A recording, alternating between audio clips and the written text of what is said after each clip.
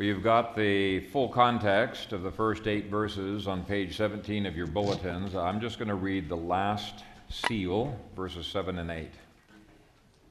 And when he opened the 4th seal, I heard a voice from the 4th living being saying, "Come." And I looked, and behold, a sickly, pale horse, and as for the one sitting upon it, his name is Death, and Hades follows with him. And authority was given to him over a fourth of the earth, to kill by sword, and by famine, and by death, even by the wild animals of the earth. Father, we thank you for this, your word. It is our desire to not only grow in understanding, but grow in our faithfulness to it. And so I pray that your Holy Spirit would quicken the word to our hearts, that you would anoint my preaching, that you would be glorified in our responses. In Jesus' name we pray. Amen. You may be seated.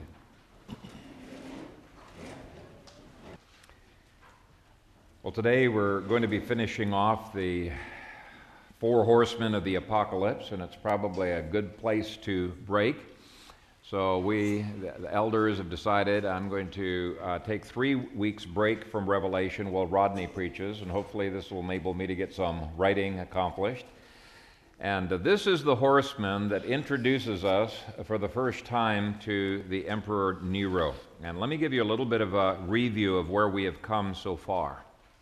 By analyzing each phrase in the verses, we've seen that these horsemen are first and foremost demonic generals who lead demonic armies. When confronted with a ruler like Nero, the early church did not naively think that they were fighting with flesh and blood. They realized there's a whole lot more to it than that, and each of these demons was unleashed upon a particular emperor.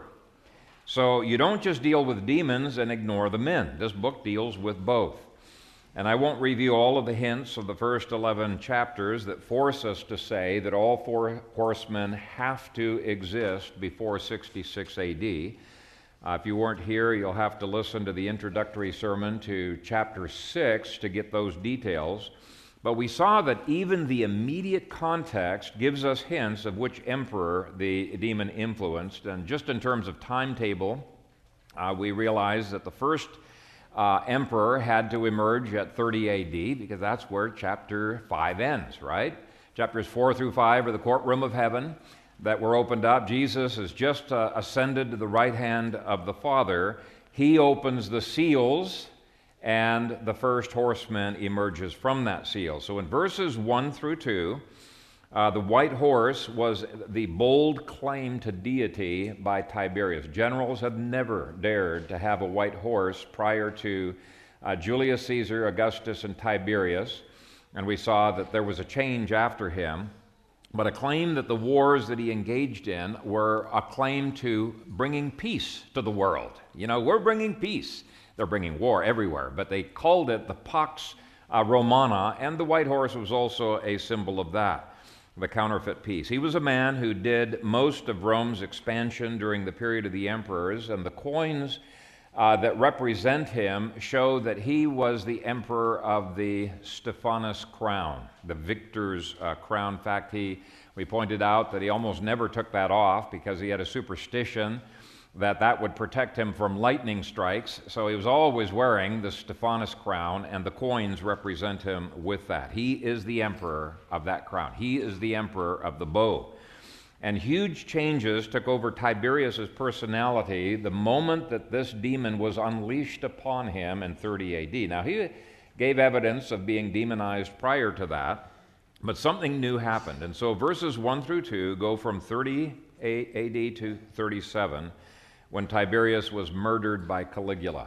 Of course, Caligula was the next emperor who reigned from 37 to 39. So that would be verses 3 through 4. And we saw how the Senate very enthusiastically gave to Caligula this huge sword. He just seemed like the perfect emperor.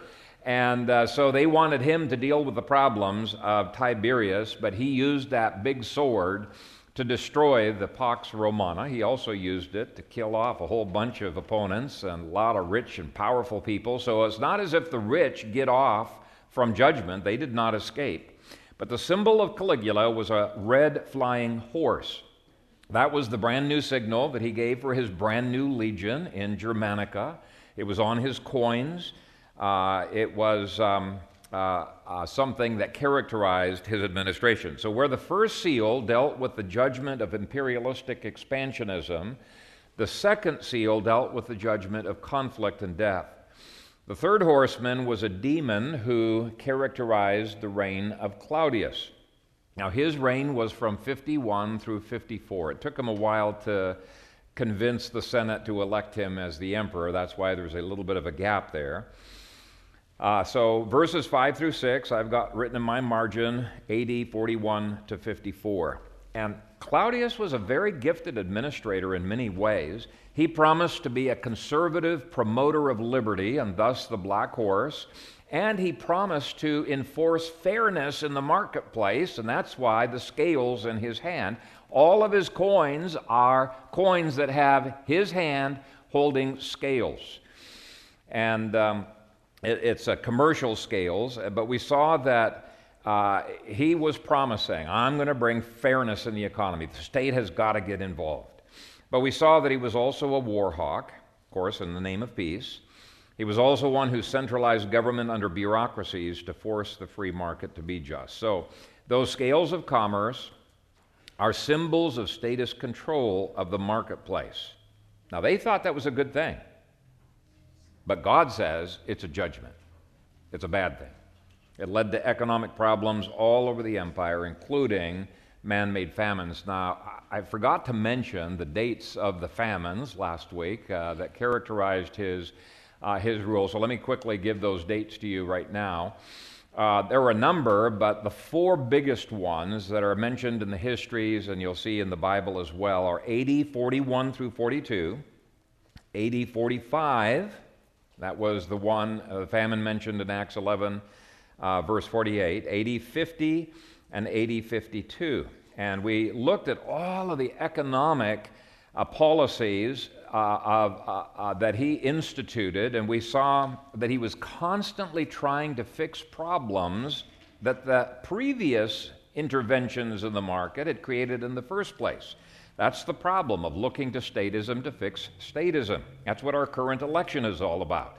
It's looking to statism to fix the problems of statism. Anyway, we saw that this demon of economic judgment has been at work in the systems of mercantilism and socialism, fascism, and Keynesianism. And what all of those unbiblical economic systems have in common, they want the state to inject itself into the economy to fix things. That is demonic, according to the Scripture. Now, before I dig into verses 7 through 8, let me show you how the original audience would have immediately recognized Nero as the emperor controlled by this fourth demon. It'd be obvious, first of all, because he's the next emperor after Claudius, right? But take a look at the hints in these verses. First hint is the color of the horse, and to see what's going on here, I first of all have to contradict the translation of Pickering that I've given to you in the outline in the bulletin here. But commentators, most commentators will back me up in saying that the color of this horse has to be green. It is not pale. The Greek is not pale at all. Pickering translates it as sickly pale, probably because he thinks it has to be a literal horse, and there is no such thing as a green horse. But the Greek word that he translates as sickly pale is chloros, from which we get the word chlorophyll, and it's everywhere else translated as green. For example, Mark 6:39, it's the word used for green in the phrase green grass. Revelation 8, verse 7, it's again in the phrase green grass. Revelation 9, verse 4, translated as green in the expression, they were commanded not to harm the grass of the earth, or here it is, any green thing or any tree. In fact, there isn't any place where it's not translated as green. And the two reasons that people tend to translate it as pale or sickly pale in this verse, as I mentioned, is first of all, well, you don't have any literal horses that are literally green. And secondly, most people see this horse as being a symbol of death, and they say, well, dead people aren't literally green, even though sometimes people speak of them as being green behind the gills a little bit, but they are pale. So that's why they tend to translate it as, mistranslate it as pale. Now, personally, rather than seeing the green horse as a symbol of death, though I respect that interpretation, I see it as an obvious reference to how Nero had been very quickly caught in the sin of debasing the currency.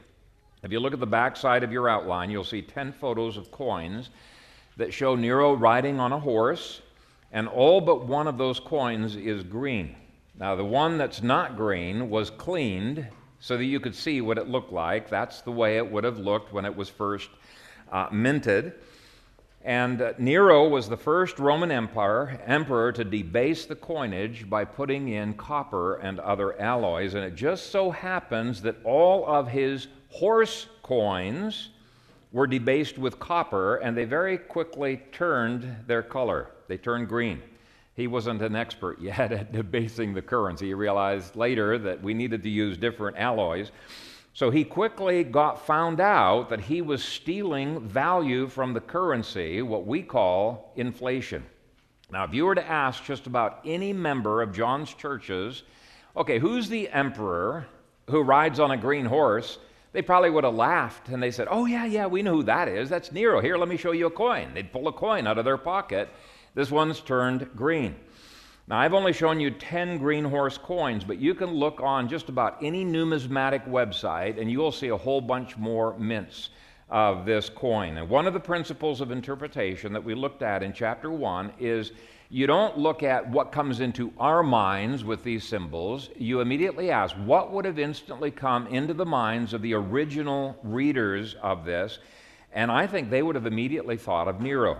He's the only emperor riding on a green horse. Now, the second hint is that verse 8 says, and as for the one sitting upon it, his name is Death, and Hades follows with him. Now, there are many artifacts that associate Nero with Thanatos, the god of death. And the Greek word here for death is Thanatos. Some of his coins had a theta on it, a symbol of Thanatos or death. Now, he wasn't the only emperor who had that on his coin, but he was the first one to have it.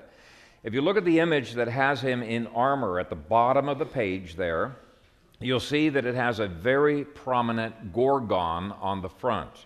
Now, Gorgon was a monster of death associated with the underworld, with Hades, in the ancient Greek and Roman literature. In the Aeneid, it talks about Gorgons living at the entrance of the underworld. In the Odyssey, the Gorgon was a monster or a beast of the underworld.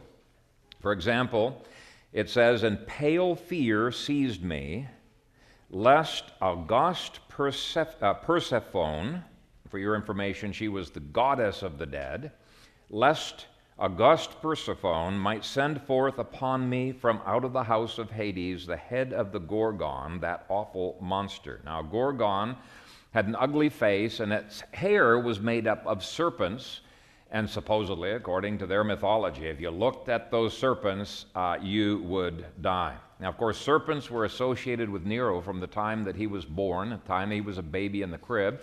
The empress, supposedly, according to the histories, came to assassinate Nero, and a huge snake came out from under the pillow where Nero was sleeping and protected Nero.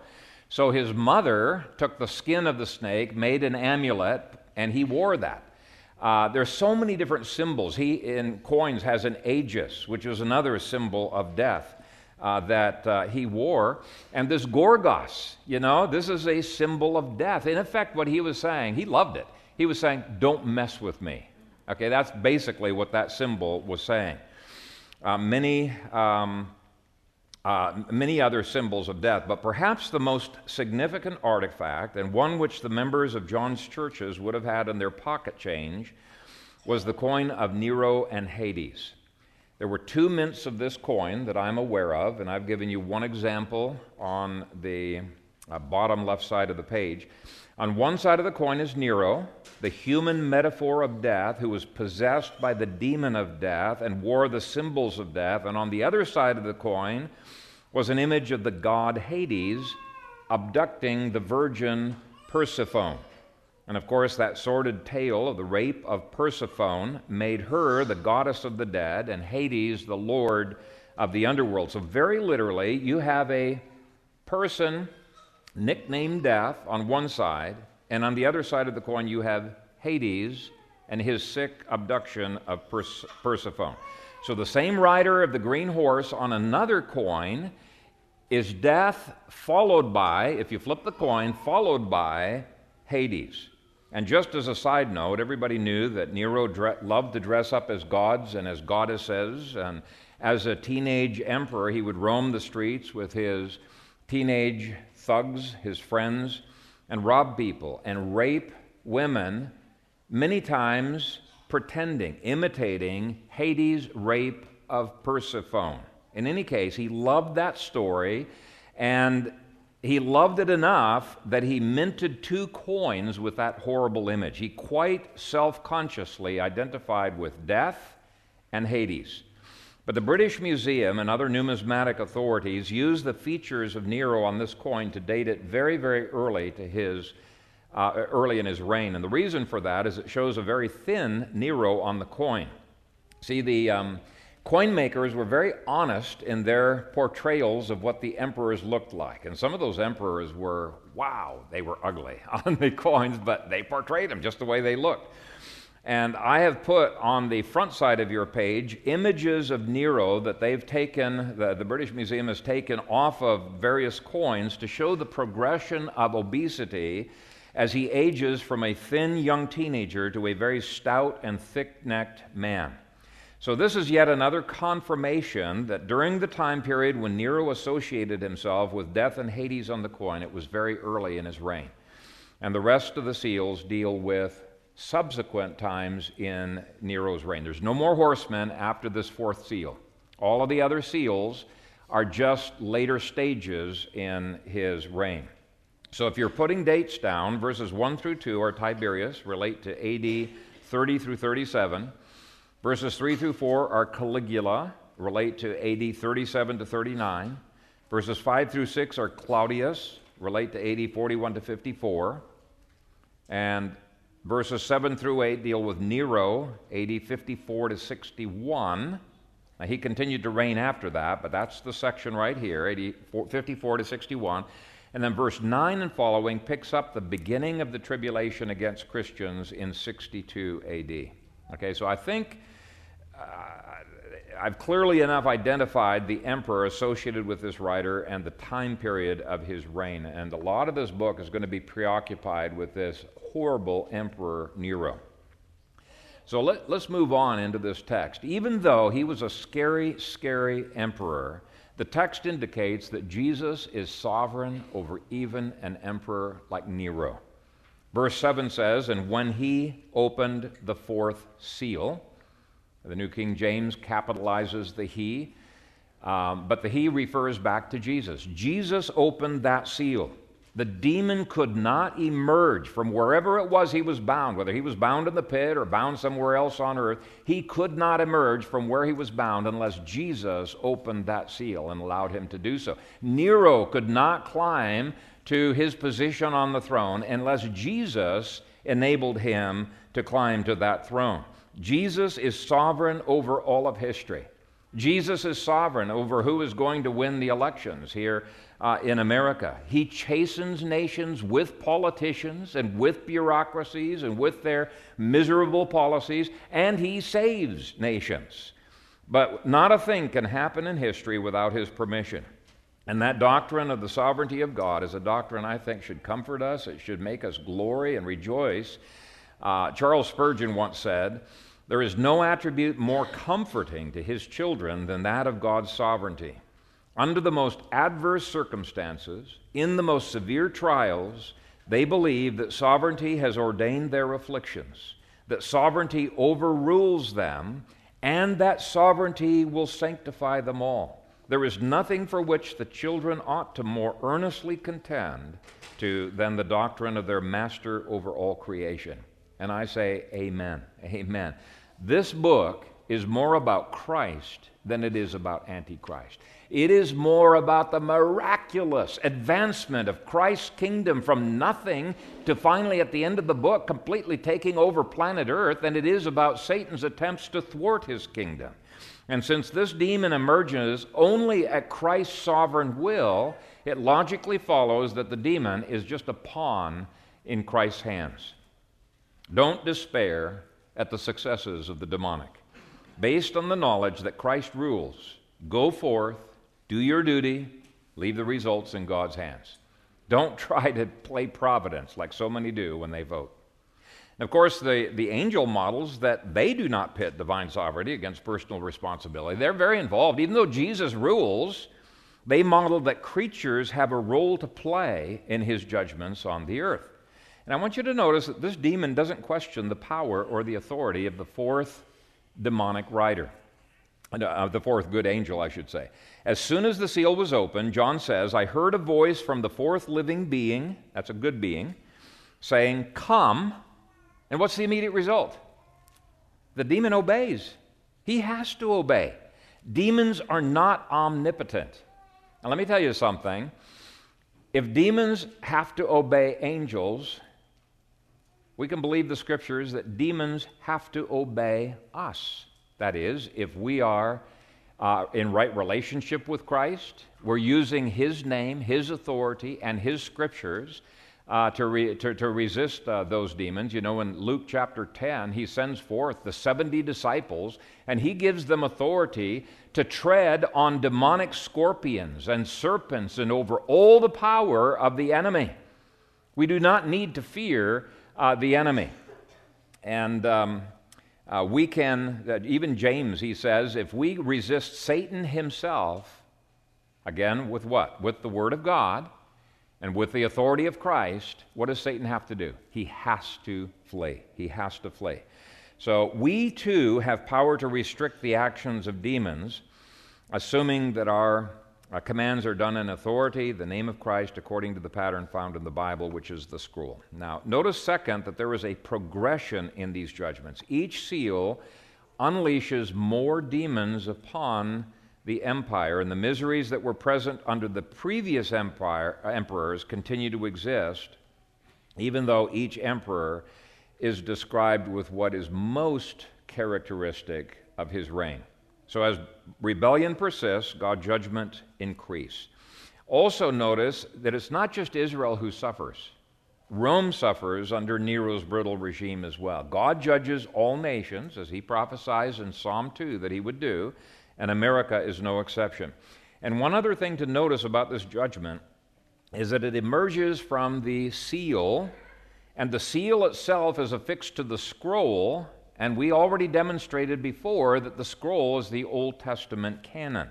So the Old Testament continues to be relevant in God's judgment of nations like Israel and like Rome. Do not say the Old Testament law is just a thing for the Old Testament. It continues to apply. Now let's take a look at the symbols a little bit more. The green horse was an embarrassing expose of Nero's wicked policies of inflation.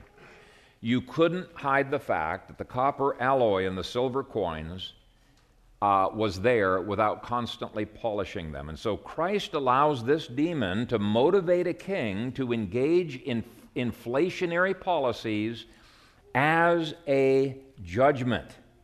That's critical to understand. This is clearly a judgment.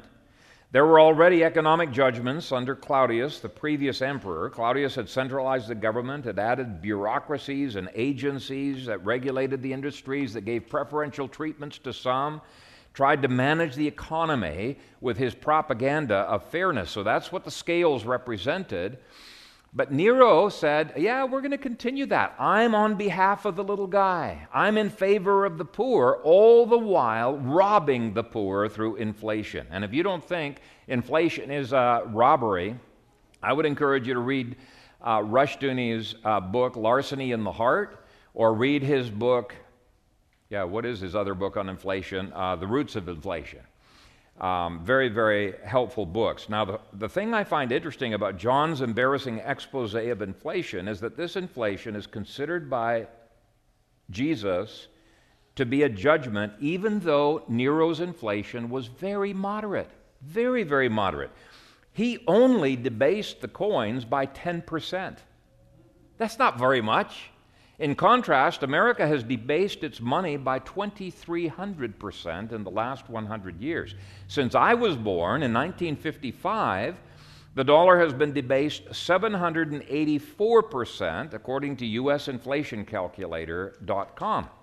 So, if God was offended with Nero's inflation, what do you think his attitude is to America's inflation?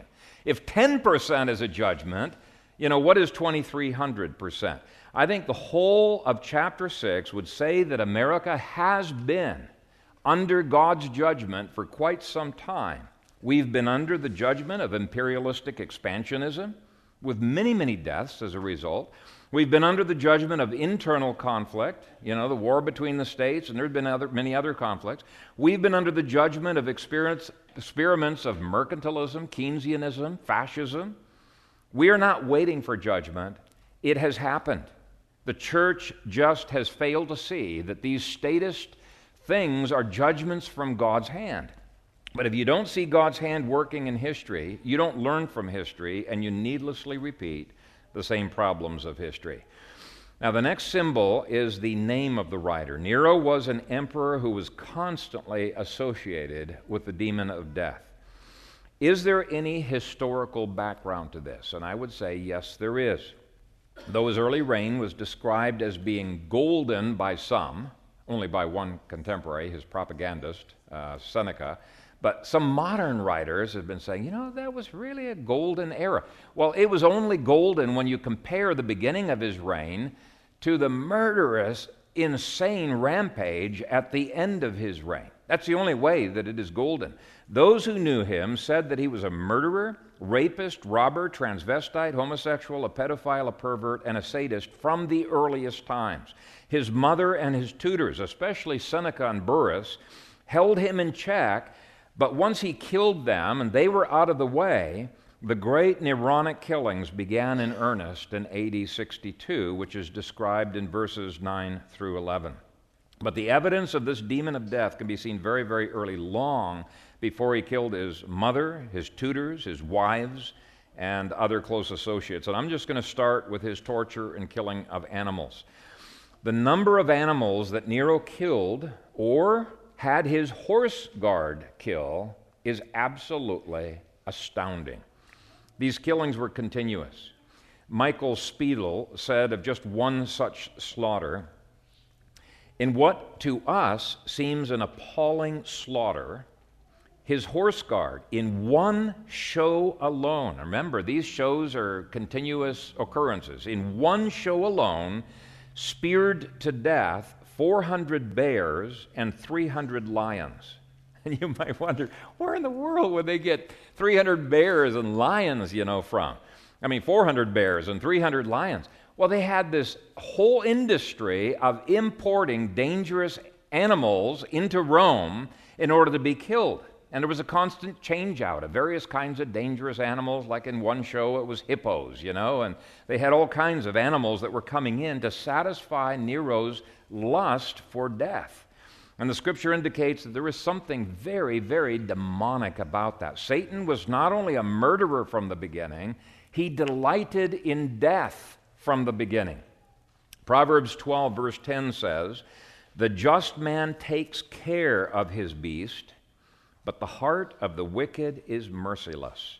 And the records seem to indicate that Nero would get an adrenaline rush from torturing and killing an animal, but it didn't stop there. It's like pornography. It always required more to gain the same effect. So in addition to killing animals, he would get his kicks by doing dangerous stunts, like going out into the streets after dark with his gang of teenage friends to beat up, rape, and abuse. One senator who defended himself too vigorously was commanded by Nero later to commit suicide. And he didn't even know it was Nero he was fighting against. He just thought he was defending himself against a gang of thugs, a gang of teenagers.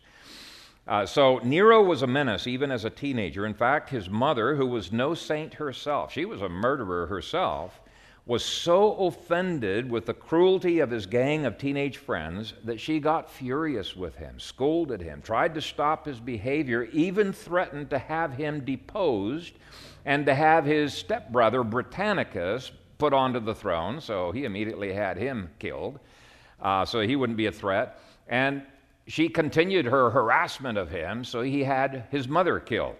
But in any case, he was an embarrassment to her. By the way, she was one of 3 influences that remained to restrain his wickedness. Claudius, he restrained Nero, but once he was put away, it was his mother, Seneca, and Burrus, and when the last of them was killed by Nero in AD 62, there was no more restraint. In 2 Thessalonians 2, Paul speaks of the demonic as being at work in Nero already in the early 50s, but said that someone was restraining the unleashing of Nero's full evil. Now, it's true, Claudius was a part of that, but so was Burrus. But ultimately, it was probably referring to the 4th living being assigned to this 4th horseman to restrain him and to make sure that he did not go beyond his bounds, because in the ultimate sense, humans, apart from the help of angels, we don't really have power over angels. Certainly, unregenerate men do not have power to restrain demons. But in any case, Paul said that the mystery of iniquity was already at work in Nero long before AD 62, which is where verses 9 through 11 begin. I've mentioned Nero's preoccupation with the death of animals, his early escapades in the streets. He also seemed to get a sick delight in killing gladiators in the Colosseum. One author said the teenage Nero started to run wild. Wearing a cunning disguise, he would venture out on the streets of Rome as part of a violent gang, attacking and robbing passers-by. He developed sadistic tendencies, boiling some victims in hot oil and ordering executions, often for no more heinous a crime than possessing a funny walk or a strange expression. As an alternative entertainment, he enjoyed watching women fight dwarfs. Now, I've already mentioned the explicit connection that Nero himself made with the angel of death, but he used, obviously, Roman mythology to describe these demons, and to see how he was characterized by death in his early reigns. All you have to do is read, which I've done, read the early Roman historians, Tacitus, Suetonius, and Cassius Dio. I won't describe all the killings that he did, but the fact that he killed his brother, his mother, his 2 wives, his tutor, anyone else that he saw as a threat, shows the demonic at work. Later I'm going to read about hundreds of thousands being killed during this period. It was anything but a golden age that Seneca, his propagandist, described. Now verse 8 goes on to say, his name is death, and Hades follows with him. Now the Greek word for death is thanatos. I've already mentioned that's the name of a Greek and a Roman god of death. And the name Hades, sometimes translated as hell, is the name of another Greek and Roman god associated with the underworld. And interestingly, the Roman writers, they spoke of these gods as being demons. Well, they were. They were demons. And the Roman demons, Thanatos and Hades, were very closely associated with Nero. He proudly displayed them on his person, connected them with his reign, as I've already demonstrated from the coins and images reproduced for you in your outline. But let me try to drill into this a little bit more deeply. Thanatos seems to take the lead, and in the majority text, you don't find it in the NIV or ESV, but in the majority text, authority was given to him, singular. They both ride, but the authority is given to Thanatos. So Hades seems to be under his authority, and there are a lot of implications to this clause. The first implication is that demons operate in a chain of command. Now we know that obviously from other scriptures, but I think it's hinted at here. If you bind the head demon, you can many times bind all of the demons. Jesus talked about binding the strong man so that you can plunder all of his goods. And the church, I think, needs to learn how to do this. We need to learn how to bind the strong man, over cities and over capitals, if we're to have a large effect. This was, as I pointed out in the book of Acts, one of the strategies that the Apostle Paul used. But this clause also hints at something you see in other scriptures, and that is that demons tend to operate in groupings. This verse clearly indicates there's more than one demon involved in Nero's life, but those demons are related. In fact, speaking of bringing up more than one demon, I'm going to be showing later on in the book that Nero was an actual beehive of activities as underling demons traveled back and forth to receive orders from these two head demons. Later in the book, God will make clear that there were millions of demons involved with these two, and there are even more under the leadership of the horrific demon that God unleashes from the bottomless pit in 66 AD. He calls that demon the beast. And all of the evidence seems to indicate that the beast had greater authority than Thanatos or Hades did. Okay? And when you start digging into the nature of the spiritual kingdom of Satan in this book, and at some point I'm probably going to do a whole sermon devoted to pulling together the strands of spiritual warfare in this book, what it does is it explains the deception that comes upon politicians when they get elected and they go to Washington, D.C. A lot of people are mystified by it. It doesn't make any sense to them. But it is what Paul calls the mystery of iniquity. The demonic makes people act in mysterious ways. It explains why so many can go into politics dead set against abortion and homosexuality.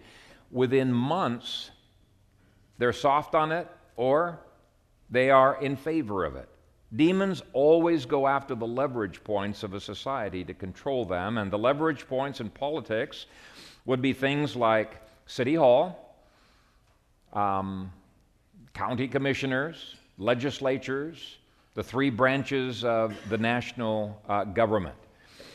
And if you haven't voted for a Christian, your conservative candidate is easy pickings for the demonic. Very easy pickings.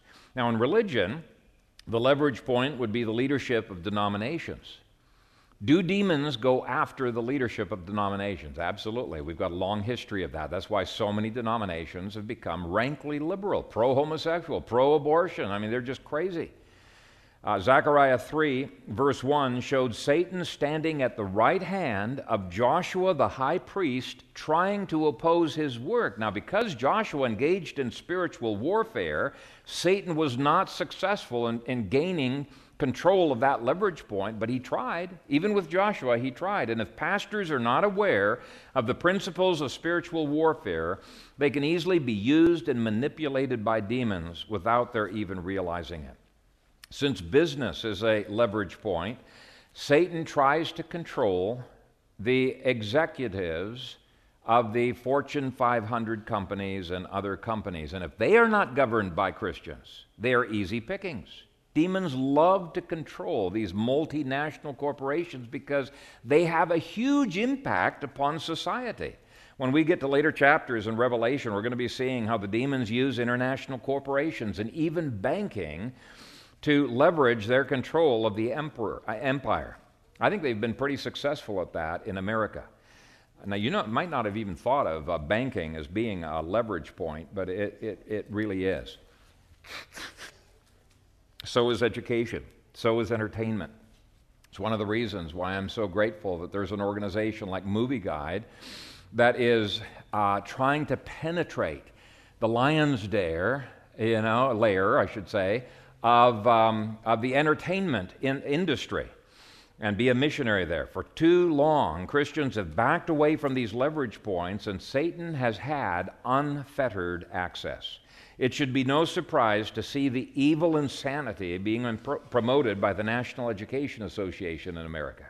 They too are a beehive of demonic activity, and their success in controlling the population, I think, has just been absolutely phenomenal. So at some point, I may try to show the whole demonic kingdom that was at work under the leadership of demons like Thanatos and Hades. But in any case, this verse shows that there is more than one demon. Thanatos has greater authority than Hades, that they both cooperate in their work of destruction.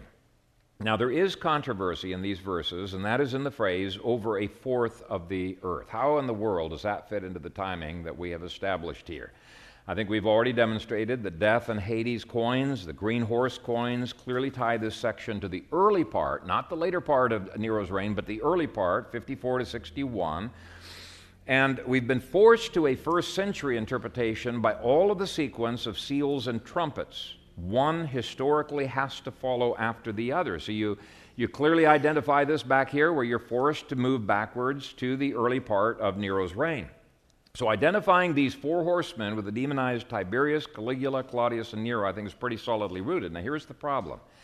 There is no historical evidence that 1/4 of the population of Rome, 1/4 of the population of planet Earth, or even 1/4 of the population of Israel, if you take the word the earth or the land as referring to Israel, that they died during this period of time. Okay, that's 54 to 61. Doesn't matter how you interpret the phrase earth, it doesn't seem like that many people died.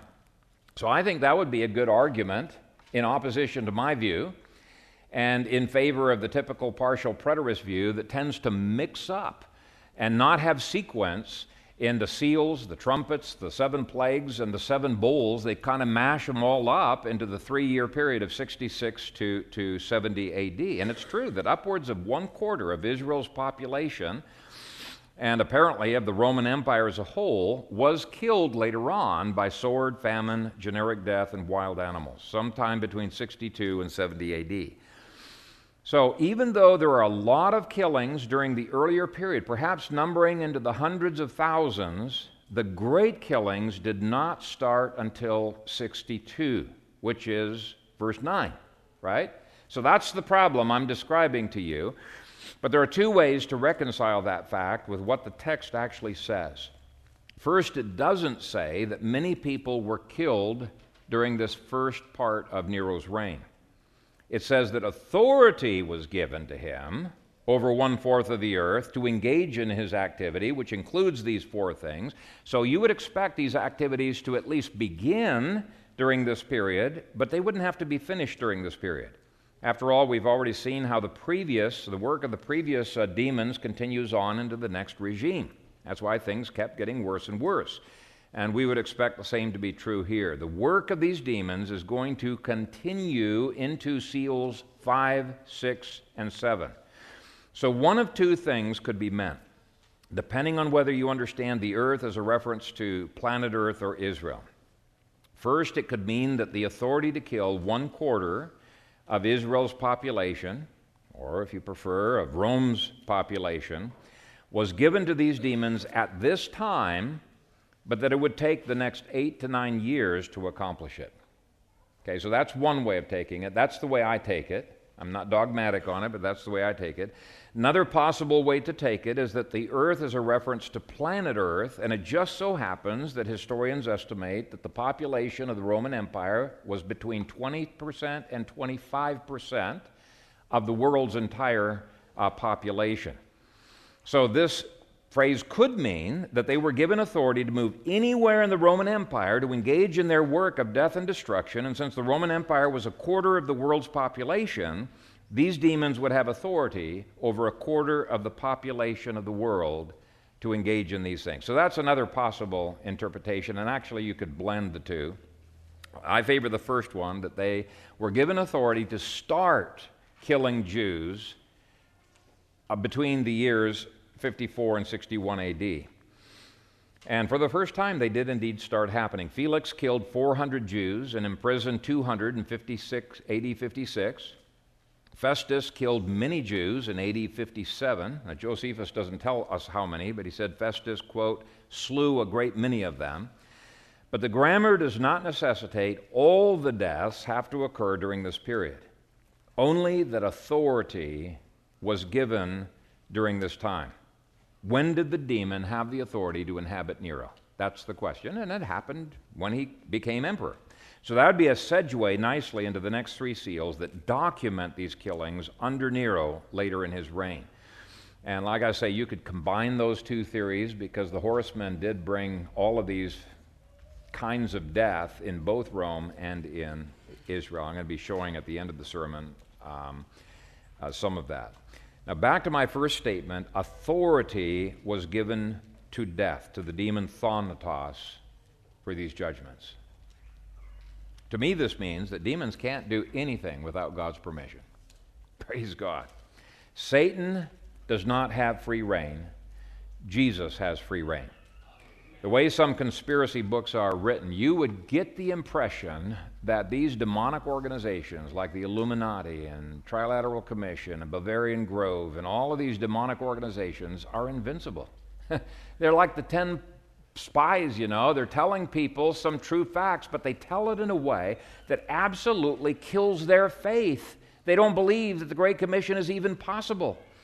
And so with Joshua and Caleb, we should say to our Christian friends, the land we pass through to spy out is exceedingly good land. If the Lord delights in us, then he will bring us into this land and give it to us, a land which flows with milk and honey.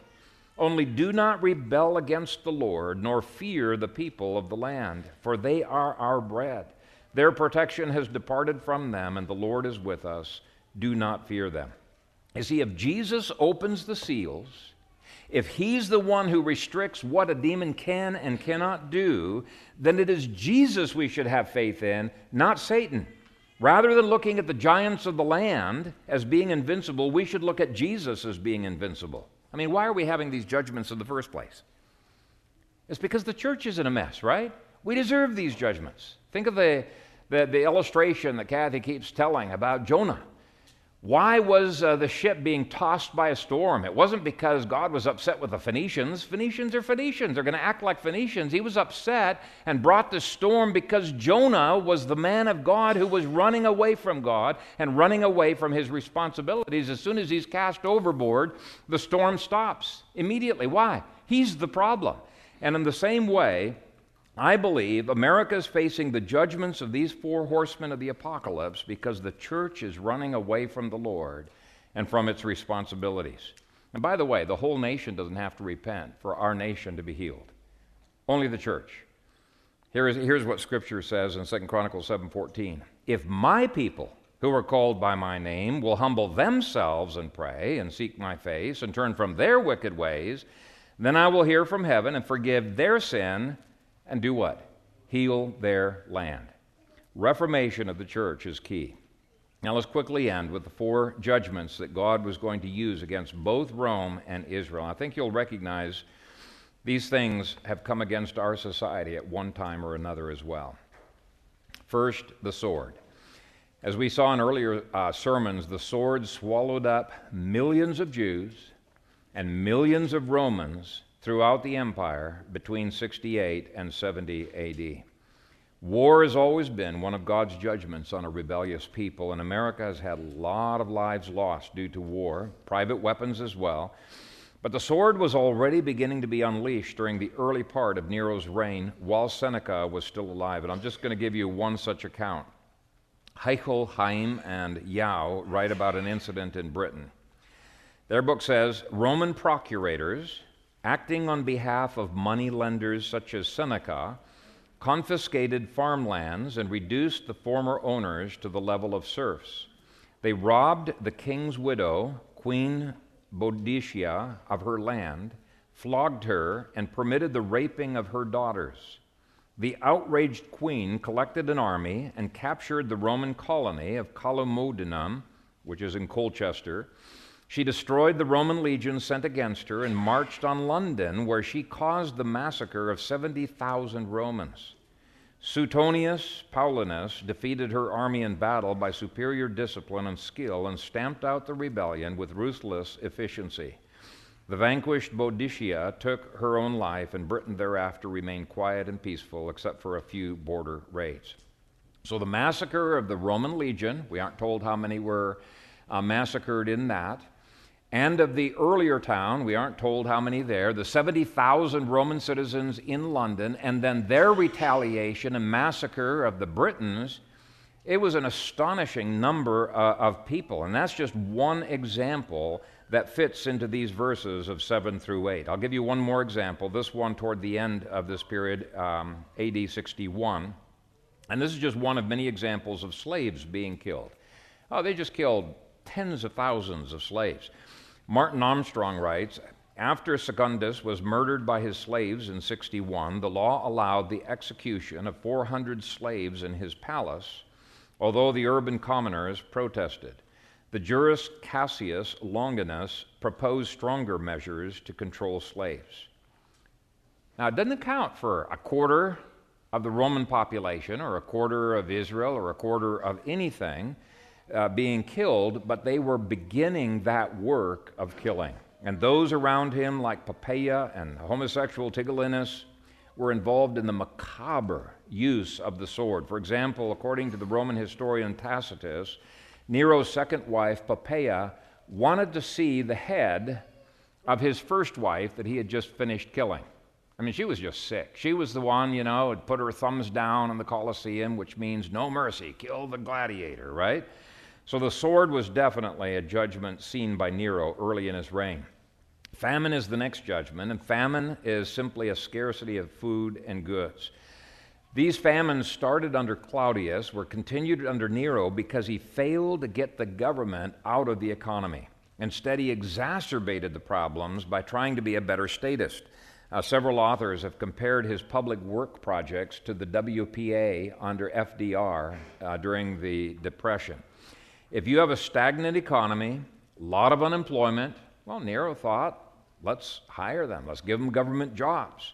Those bloated programs were designed to stimulate the economy, give jobs to the unemployed who were hungry, and create a greater centralization of the government.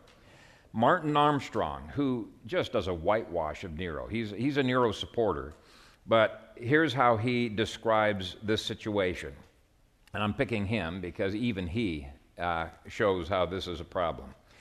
As the economy turned down sharply, Nero increased his spending in the classical Keynesian model, yet it failed to reverse the economic decline. As was the case with Caligula, it appears that during the reign of Nero, his administrators turned to treason trials, confiscation of assets, and raising taxes. The coinage was even debased, setting in motion a long-term trend that would end only during the 3rd century. Nero debased the metal content of the Roman currency to increase the money supply for the first time in the empire's history. He reduced the weight of the denarius from 84 per Roman pound to 96. He also reduced the silver purity from 99.5% to 93.5%, the silver weight dropping from 3.83 grams to 3.4 grams. Furthermore, Nero reduced the weight of the aureus from 40 per Roman pound to 45. And what happened, basically, in a nutshell, is this constant meddling either led to gluts, which put people out of work, or shortages, which often resulted in famines. He discovered you cannot mess with God's economic laws without feeling the negative consequences. The next judgment stated is death, and death is taken by most commentators as death by natural causes, such as disease and storm and earthquake. And there was a great deal of this in Nero's reign.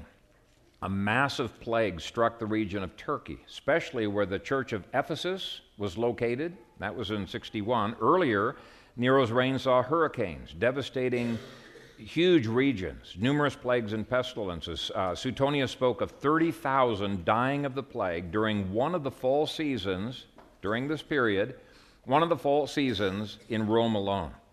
Death from natural causes significantly increased. And then the last judgment is the wild animals of the earth, and Nero was famous for death by wild animals. So let me just conclude with a few thoughts. Why does God allow the state to go crazy? Why does he bring judgments like these? Well, I believe in part it could be to give a God-complex state some reality check. It could be in part to punish citizens who delight in worshiping Caesar. But I believe that many, if not most, of the New Testament judgments were redemptive judgments that brought multitudes into the kingdom. And as Christians ministered to each other, and they ministered to those outside of the church during earthquakes and famines and plagues and other judgments, what happened is that the pagan Romans were just blown away by seeing the love that these Christians had for one another, and it made them long for the grace that they had. As Romans talks about, it made them jealous of the gospel. And so that's what we mean by redemptive judgments. Yes, it's a judgment that destroys, but it's also a judgment that leads to redemption of many people. And most history books, Christian history books that look back on this period are very negative. You know, they say, oh man, how terrible it was. You know, there were multitudes of Christians who were martyred. And I'm thinking, yeah, but you're forgetting the fact you couldn't martyr multitudes of Christians if there weren't multitudes coming to Christ in the first place, right? The whole reason why Satan is so upset is that the church was growing like crazy and the gates of Hades could not prevail against it. They were smashing down those great gates. They were taking people in. So the church militant was growing. And the church never let up, and eventually country after country became Christian until Rome itself was incorporated into Christendom. But it was because the church was willing to take on demonic strongholds that it had success. Like Caleb of old, the saints of the first few centuries asked God, give me this mountain. They were willing to take on Goliath. They were willing to take on the 4 horsemen. And they won because they had 4 things in place that the modern church in America completely lacks. Let me list those 4 things. They first of all had an eschatology of victory. That is critical. If you don't believe God has promised victory, you'll never have the faith to attempt victory. Second, they had biblical blueprints to replace humanism with. If you got all these failed economic problems, and you get a Christian in there who has no clue what the Bible says is the proper solution, they're just going to continue to have the humanistic answers, right? They have no blueprints. Christians who get into politics today, they do not have biblical blueprints. They do baptized humanism. They're part of the problem. Well, as Gary North has said, you can't beat something with nothing. The church must once again pull out the biblical blueprints and begin using them. Third, they had each other's backs. The church stuck up for each other. They were united in battle. Okay? Love was one of the marks of the church. Fourth, they believed in the alls of the Great Commission. They did not have a truncated commission like the modern church did. They believed that Christ has all authority, not just in heaven, but all authority on earth as well.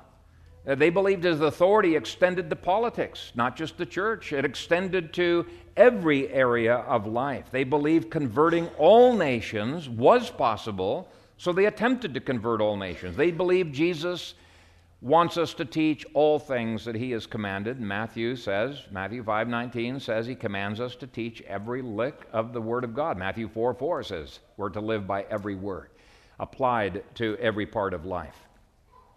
And they believed that Jesus was with them powerfully to the end of the age and that he had already given them everything they need for godliness and life and success. If the church as a whole were to regain a biblical faith, a biblical hope, a biblical love, and a truly comprehensive vision of the Great Commission, I think they could effectively resist the 4 horsemen that have revisited America. But instead of having our focus on Jesus, the church often focuses on the demons, and they think that they're too much. If you really know that Jesus, who opens those seals, you'll be convinced that if he is for us, who can be against us? Lord, give us faith to resist the horsemen. Amen. Amen. Let's pray.